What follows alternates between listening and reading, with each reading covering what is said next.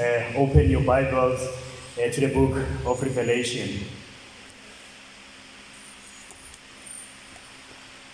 The book of Revelation and Revelation chapter 2. Revelation chapter 2, and I'll read from verses 1 through 7. Revelation chapter 2, from verses 1 through 7, it reads, "To the angel of the church in Ephesus write, the words of him who holds the 7 stars in his right hand, who walks among the 7 golden lampstands. I know your works, your toil, and your patient endurance, and how you cannot bear with those who are evil, but have tested those who call themselves apostles and are not, and found them to be false. I know you are enduring patiently and bearing up for my name's sake, and you have not grown weary.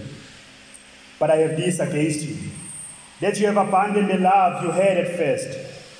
Remember, therefore, from where you have fallen, repent and do the works you did at first. If not, I will come to you and remove your lampstand from its place, unless you repent.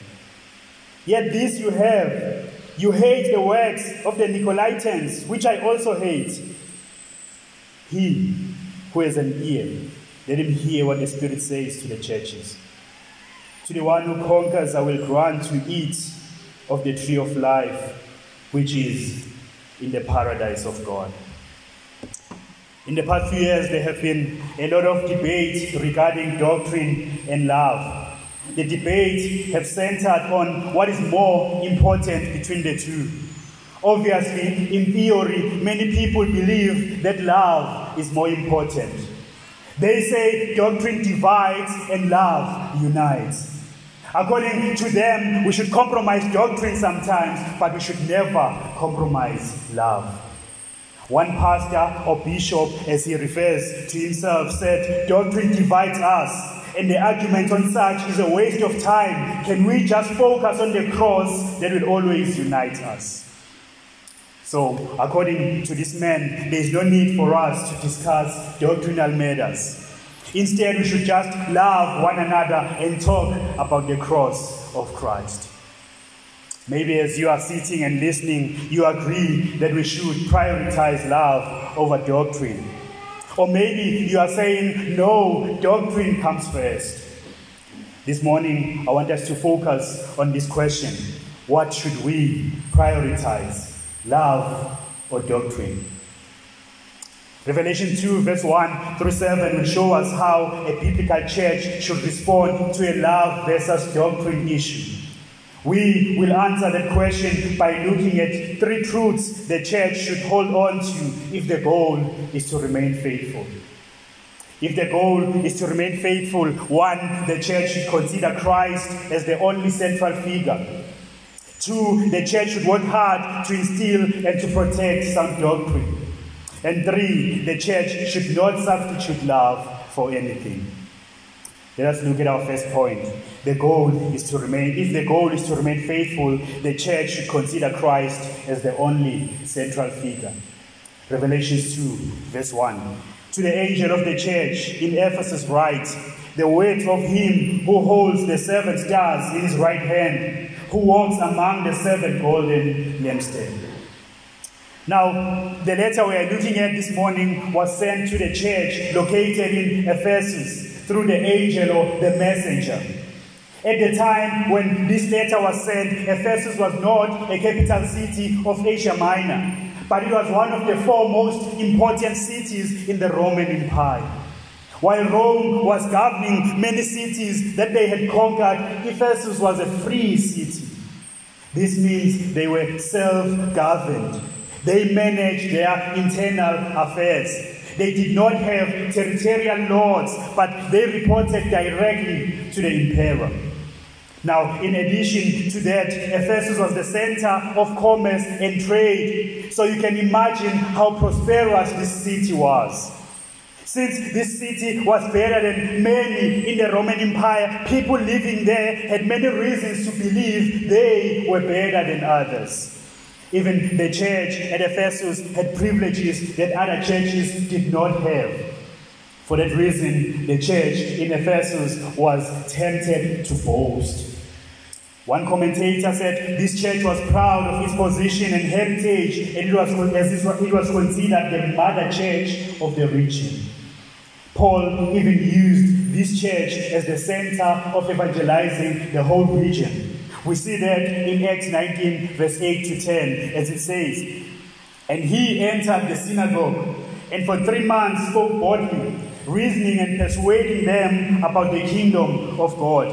But when some became stubborn and continued in unbelief, speaking evil of the way before the congregation, he withdrew from them and took the disciples with him, reasoning daily in the hall of Tyrannus. This continued for 2 years, so that all the residents of Asia heard the word of the Lord, both Jews and Greeks." Now, all this show that Ephesus was a place to be. So the believers in that area were tempted to feel special. A challenge in a place like Ephesus is that you start looking at yourself. You start thinking that you are in control. You start believing that since your area is the most important area compared to others, then even your church is the most important church compared to others. Since they were in a self-governing city, there might have been temptation to think they were actually a self-governing church. However, in verse 1, Jesus shows them that that was not the case. He was the one who had authority over that church.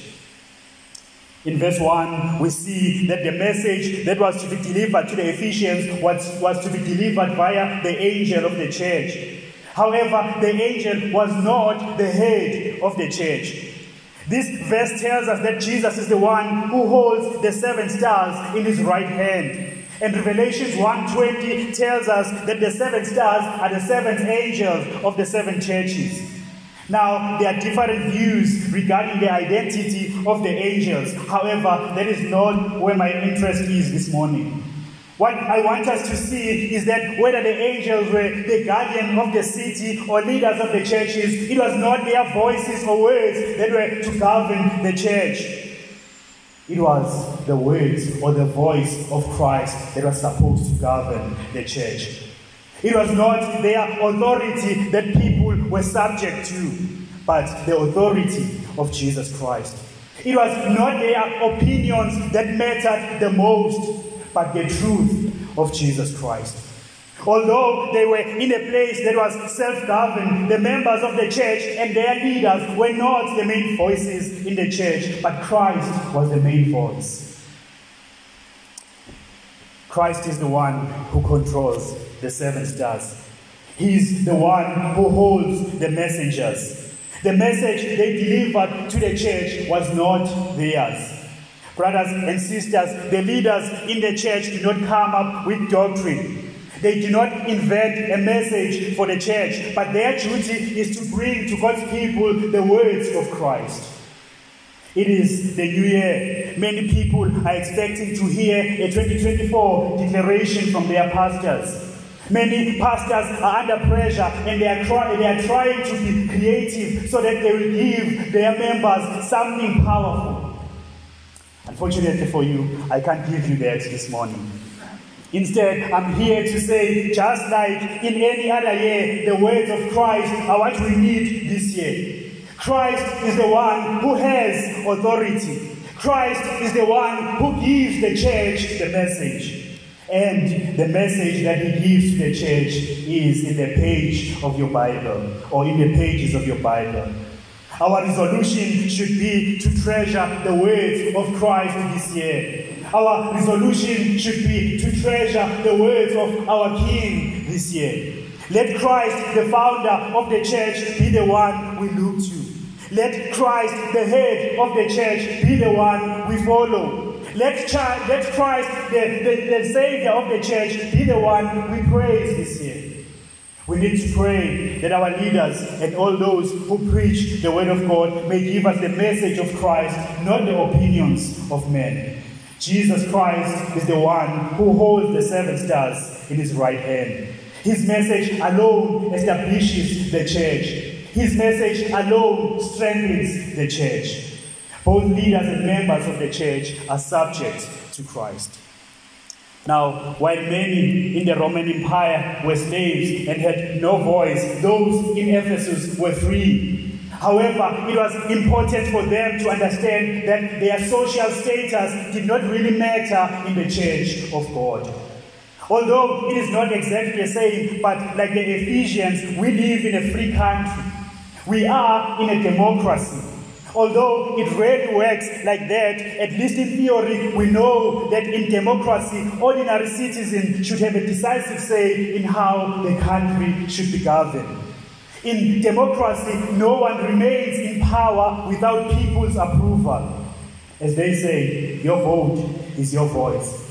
Now, this has caused many people to believe the church should be governed through democracy as well. People want to decide what kinds of messages they want to hear. People want to decide what should be acceptable in the church and what should be rejected by the church. But in Revelation, we see that nobody but Jesus should autonomously decide both the message and the conduct of the church. Beloved, this is my plea to you this year. Desire to hear the message of Christ, not what your heart delights in. Desire to listen and to obey Christ, not to feed your emotions. All the treasures of wisdom and knowledge are hidden in Jesus Christ. Christ is not only in control, but he's also present and he's watching over his church. The last part of verse 1 says, he walks among the 7 golden lampstands. In general, it is good to know that Jesus is always with us as individuals and as the church. However, our passage shows Jesus' presence differently. Jesus' presence here means he sees our action. Jesus sees everything that is done in his church, which he purchased by his own blood. Jesus sees when the church gathers only as a habit, not because of her allegiance to him.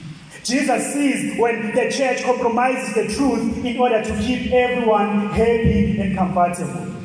Jesus sees when he is no longer a central figure in the church.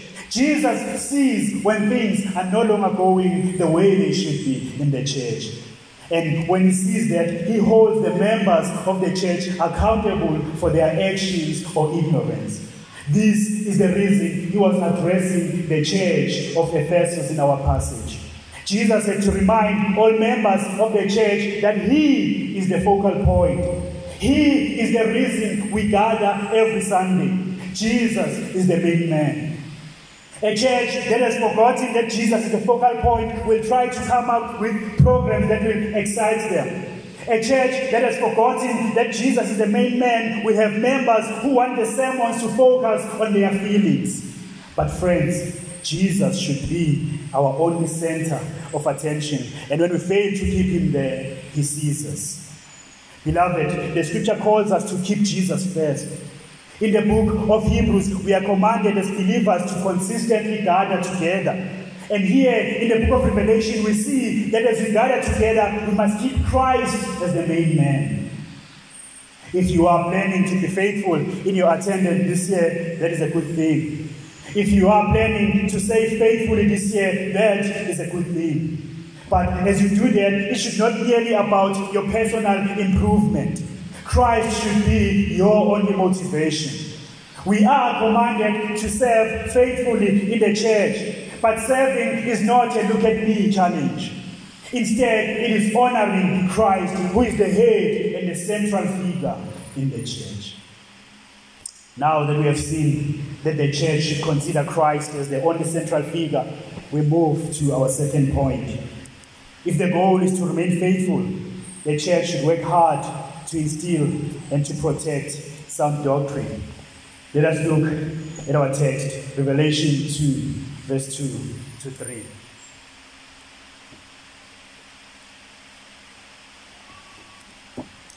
I know your works, your toil, and your patient endurance, and how you cannot bear with those who are evil, but have tested those who call themselves apostles and are not, and found them to be false.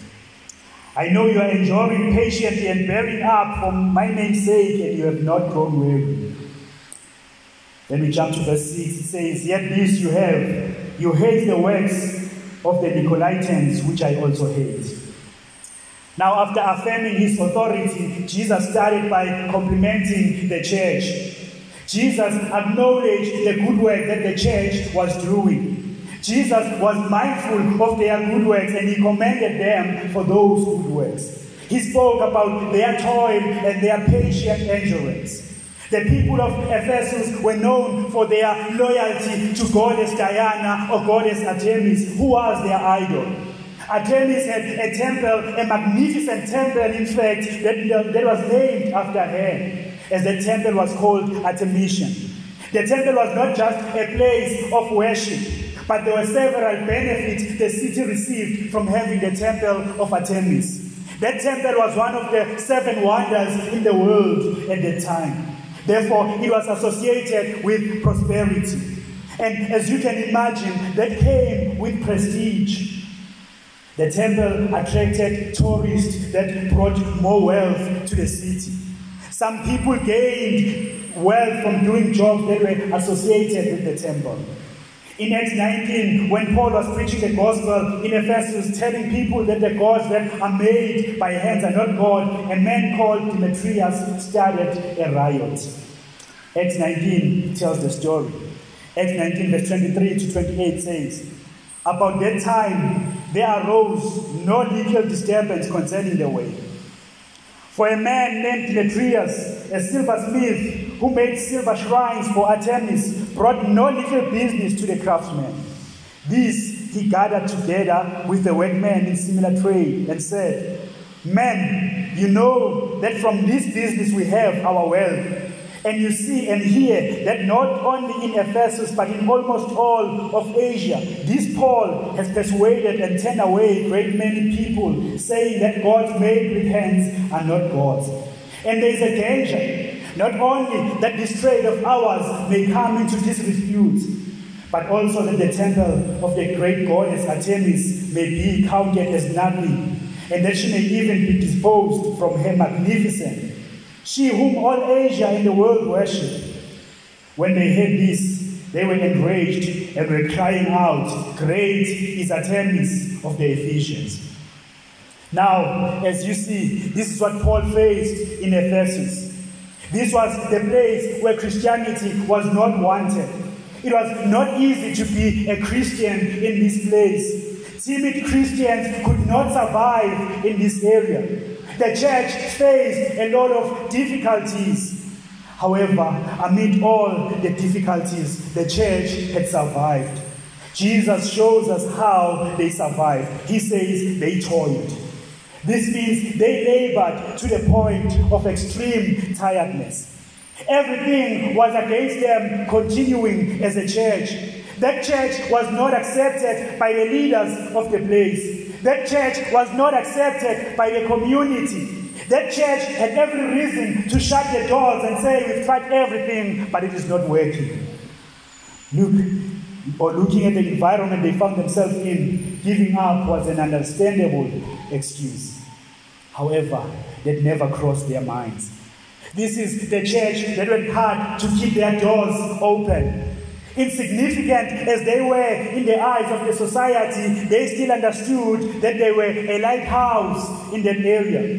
Rich people were going to Artemisian. Important people were embracing God Artemis.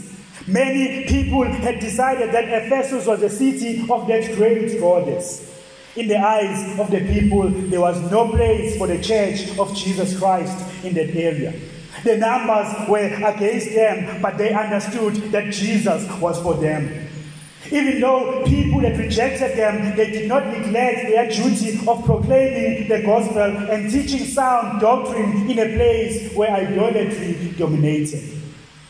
Oh friends, as you are sitting there, maybe you desire a big church, meeting in a great venue, having an amazing worship team with a lot of rich members and people of influence. Maybe you think that is a church that can have a huge influence in this area or in South Africa as a whole. Maybe you think church needs celebrities in order to have influence. However, this morning I want to show you that Jesus Christ commanded a small and insignificant church with no people of influence.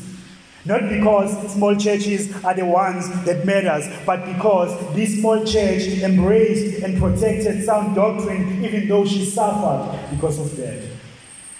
Friends, as a church, we ought to labor together for sound doctrine.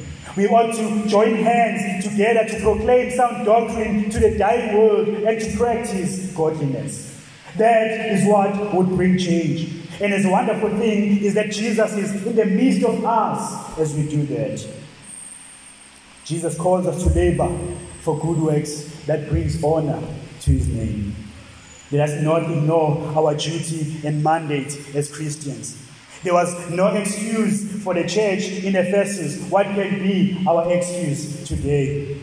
Are we willing to toil like they did? Are we willing to be a lighthouse and proclaim the gospel in this area? Or we are just comfortable with everyone who comes to church and we do not care about those who do not know the Lord? What is our excuse? Jesus went on and commended the church for patience and endurance. This church was patient in suffering. They did not only labor for sound doctrine, but they were also willing to suffer for the sake of the gospel. Unlike many people, they did not worry about what they were going to lose, but they were encouraged by what they were going to gain.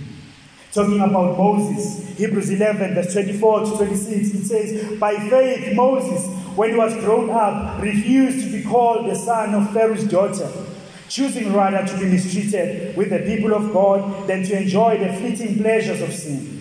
He considered the reproach of Christ greater wealth than the treasures of Egypt, for he was looking forward to the reward." Like Moses, this church deemed suffering for Christ better. They were willing to sacrifice their comfort. In the city where people were free, they were willing to be treated as slaves for Christ's sake. They rejected any form of freedom outside Christ. The cares of the world that came with riches and prestige were like a stench to them because of Christ. Even from the early days of their conversion, for the sake of Christ, they chose to take some loss, although they lived in a business-minded society, as we see in the book of Acts. Acts 19, verse 18 to 20 says, "Also many of those who were now believers came, confessing and divulging their practices. And a number of those who had practiced magic arts brought their books together and burned them in the sight of all. And they counted the value of them and found it came to 50,000 pieces of silver. So the word of the Lord continued to increase and prevail mightily." Instead of selling these ungodly books to make some profit, this church decided to burn them. Luke tells us, as we have seen, that the value of those books was about 50,000 pieces of silver. According to John MacArthur, that was 50,000 days' wages for a common laborer. Now, that was a great loss. But it didn't matter to the Ephesians because they had found Jesus Christ. Friends, if we value things more than Christ, it would be impossible for us to persevere in difficult circumstances. The Ephesians were willing to lose everything for the sake of Christ, but many are afraid of losing simple things like social media respect for the sake of Christ. One of the greatest tragedies of this generation or of this age is that many professing Christians want to be on the good books of the world. They are afraid of looking like fools, and proclaiming the gospel really makes you look like a fool in the eyes of the world. Many professing Christians will never stand on the road or stop someone to share the gospel with them. Not because they lack skill, but because it is embarrassing in their eyes. Even when a lot of opportunities present themselves, we are not eager to talk about Christ. We'd rather run out of topics and be quiet than start a gospel conversation. Beloved, we should not behave in this manner. Like the church in Ephesus, we ought to labor for Christ. Now, to labor for Christ includes protecting sound doctrine. At the infant stage of this church existence, Paul spent 3 years admonishing this church. In Acts chapter 20, in his prediction, he warned the elders of the church about the false teachers who were going to come from within the church. Acts 20, verse 28 to 30 says, "Pay careful attention to yourself and to all the flock in which the Holy Spirit has made you overseers, to care for the church of God which you obtained with his own blood. I know that after my departure, fierce wolves will come in among you, not sparing the flock, and from among your own self will rise men speaking twisted things to draw away the disciples after them." Now, this was going to be a great test for the church in Ephesus. Verse 2 of our passage shows that they passed the test. Jesus said, "I know you cannot bear with those who are evil, but have tested those who call themselves apostles and are not found them to be false. And you have found them to be false." Earlier, we saw that this church was patient. Now, we see that patience is not tantamount to compromise. Being patient as believers is not similar to accepting false teaching. We know that because Jesus said this church was patient, but they couldn't bear with those who are evil. In the days when the church is misunderstood as the institution that should accept all nonsense, the Word of God shows us that that is not the case. In the days when people expect the church to accept everyone and everything, the book of Revelation shows us evidence to the contrary. Jesus commended this church for standing firm against evil people. Friends, we are called to stand against evil. We are patient with every sinner as we point them to Christ, knowing that we are also sinners who have been justified by Christ. However, we cannot tolerate people who mock Christ, people who are against sound doctrine and are not willing to learn the truth. We are called to protect sound doctrine. This, the Ephesians did very well as they rejected false apostles. However, for them to test whether those who called themselves apostles were true or false, they needed to know the truth. Friends, sound doctrine is important if we want to protect ourselves from false teaching. If someone comes with false teaching and deceives us, we are also guilty. It is our duty to study sound doctrine. When church members are deceived, they are not victims, but they are accomplices of the one who deceived them, because they are the ones who rejected or ignored sound doctrine. Beloved, it is a good thing to attend every service. In fact, we are called to gather with other believers as much as possible. However, that is not enough. Members of the church are not spectators, but are fellow workers in the kingdom. Although we gather as a church, it is still your duty to search for the truth. It is your duty to study the truth. It is your duty to know the truth. It is your duty to apply the truth in your life. When we do that, we won't be easily deceived. Friends, when we are deceived, we are guilty of at least two things. First, we are guilty of corrupting the church by not working hard to protect it from false teaching. Second, we are guilty of corrupting our own souls because of our ignorance or by neglecting sound doctrine. The scripture primarily calls elders to protect the church from false teaching, but it ultimately gives that responsibility to every member of the church. As we see in our passage, the entire church is praised for the good work of protecting sound doctrine. We will also see when we look at another letter that the entire church was criticized for allowing false teaching to infiltrate the church. Verse 6 shows us that Jesus hates false teaching, and just like him, the Ephesians hated false teaching. We see that they hated the works of Nicolaitans just like Jesus. There are different theories about who Nicole or Nicolaitans were, but we won't look at them. The main thing that we want to see is that these people were teaching what was not in line with sound doctrine, and for that reason, the Ephesians rejected their work. So the main thing is that we ought to reject false teaching. Brothers and sisters, in the first century, some false apostles were trying to corrupt the church, and that has not changed. In the first century, there were a lot of religious and secular groups that were against sound doctrine. The church in Ephesus was able to deal with those groups because of their knowledge of the truth. So it is important even for us to know the truth. We need to know who the true apostles are according to the scripture, and that will help us identify and reject false apostles of our times. It is the same with the false prophets or teachers or even false believers who corrupt the church. We need to know what is true so that we'll be able to identify and fight against that which is false. The church in Ephesus dealt very well with those issues. They never got tired of protecting the sound doctrine as a church. From the early years, they stood up for the truth, and years later, they were still standing up for the truth. As John MacArthur put it, for over 40 years since its founding, this church had remained faithful to the word and to the Lord.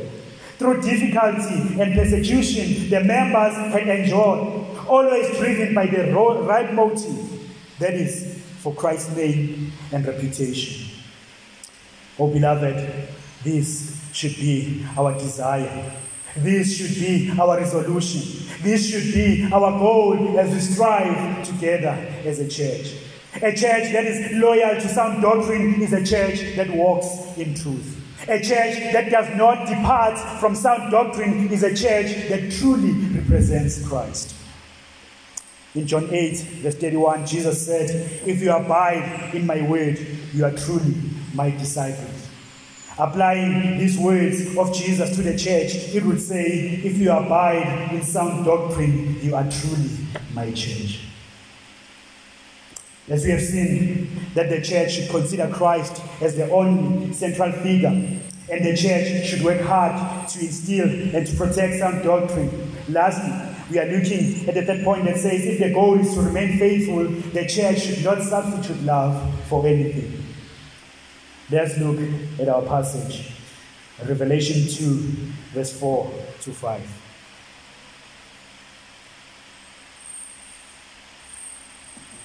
But I have this against you, that you have abandoned the love you had at first. Remember therefore from where you have fallen, repent and do the works you did at first. If not, I will come to you and remove your lampstand from its place unless you repent. The church of Ephesus had done well in protecting sound doctrine, but they had not done well, or they had not done the same when it came to love. While they were steadfast and hadn't grown weary in defending sound doctrine, their love for God and each other had declined. This church didn't lack love at first. In Ephesians 1, verse 15 to 16, Paul said, "For this reason, because I have heard of your faith in the Lord Jesus and your love toward all the saints, I did not cease to give thanks to you, remembering you in my prayers." They understood that they were loved by God. Therefore, as a response, they also loved God and they loved one another. As they understood the love of God, they became imitators of God in loving one another. But as the years went by, they became more mature in knowledge, and love was thrown out of the window. They became good defenders of the gospel, but love was no longer the drive. They became good theologians, but bad lovers. Even the people who received and trusted their teaching did not experience their love. In response to the significant question that says, do you choose sound doctrine or love? This church chose sound doctrine. Now, does this sound familiar? How many times we have engaged in theological debate, not because we love God and want to honor Him, but by proclaiming His truth. Not because we want to love people we are debating and want to correct them, but only because we want to prove that we are right. How many times pride has led us to debate? How many times we've proven that people are false teachers, but there was no love in us as we did that. Oh friends, it should never be an either-or situation. Defending the gospel does not entail lack of love. Everything should be done in love. Is that what we are doing as an individual? Is that what we are doing as a church? If I speak in tongues of men and of angels but have no love, I may not a gong or a clanging cymbal. And if I have prophetic powers and understand all mysteries and all knowledge, and if I have all faith so as to remove mountains but have no love, I am nothing. If I give away all I have, and if I deliver up my body to be burned, but I have no love, I gain nothing. 1 Corinthians 13, verse 1 to 3. Beloved, a loveless church is a dying church, if not a dead church. This is the reason Jesus was warning this church. This is a call to all of us as we labor in doctrine, as we fight against false teaching. Let us strive to love God and His people. Let us strive to love one another in the church. As you serve, serve because you love God and His people.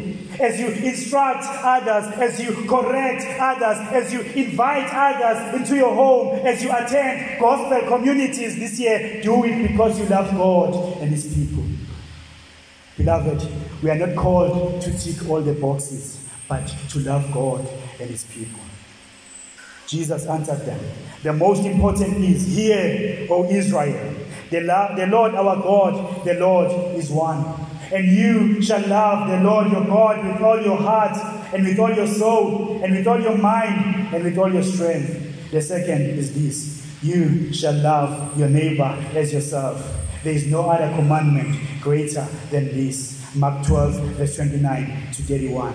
I'm sure as I was reading this, you just remembered that this is our memory verse for last year. Let me say it as he's reading. But are you applying it in your life? Are you loving God the way you ought to? Are you loving others the way you ought to? That is the question you should ask yourself. Some people are members of a local church, but they don't appreciate their church. They don't appreciate other members. Instead, they always come with complaints. Do not be that member. Love your church and serve your church. As Jesus was talking to the church of Ephesus, he was calling them to repent and to return to the love they had at first. Jesus was saying loving him and loving the church and loving the members of the church should not be like a honeymoon phase that fades when the goosebumps are over. Instead, we should possess a permanent love. Now the question is, do you love the brothers and sisters sitting here at church? A month ago, some of us were excited because we were going to visit our families. We were looking forward to spending some quality time with them. Maybe it was partly because we hadn't seen them for some time, but it was mostly because we love them. Many people are always excited when they are going home. They say there is no place like home, not because there are no troubles at home, but because it is where love lives. Now be honest, do you get excited when you are planning to meet believers from the church? Do you get excited when you are coming to the church to gather with other believers? Do you consider these brothers and sisters next to you as family? Do you ever miss these brothers and sisters when you are away? If the answer is no, then like the church of Ephesus, you are just prioritizing sound doctrine, but you do not love the saints the way you should. Beloved, the Lord is calling all of us, both you and me, to repent from our lack of love. We can't just pride ourselves on being a Bible-teaching church. We also need to strive to love one another. Let us not love in word or talk, but in deed and in truth. 1 John 3:18. Jesus was so serious about love that he warned this church, telling them he was going to remove the lampstand from its place if they were not going to repent from their lack of love. This means Jesus was going to judge the church. They were no longer going to be the light that they were meant to be. In judging them, Jesus was going to destroy the church or remove the church as his representative. Oh friends, we don't want to be a church that is not the light of the world. We don't want to be a church that is not the salt of the world. We don't want to be a church that has no godly impact on the lives of the people. We don't want to be a dead church. But if we are a loveless church, we will be just that. However, as you see in verse 7, If we heed this warning and strive towards loving God and one another, we won't just be a lighthouse, but we will also have eternal rewards. The tree of life that Adam could not have because of sin, we will have because of Christ. Friends, this is a great encouragement that our labor has eternal significance. Every person in this world works for temporal profit, but we who are in Christ have unending rewards. In conclusion, to answer our question, what should we prioritize? Doctrine or love? The answer we see in Revelation is both doctrine and love.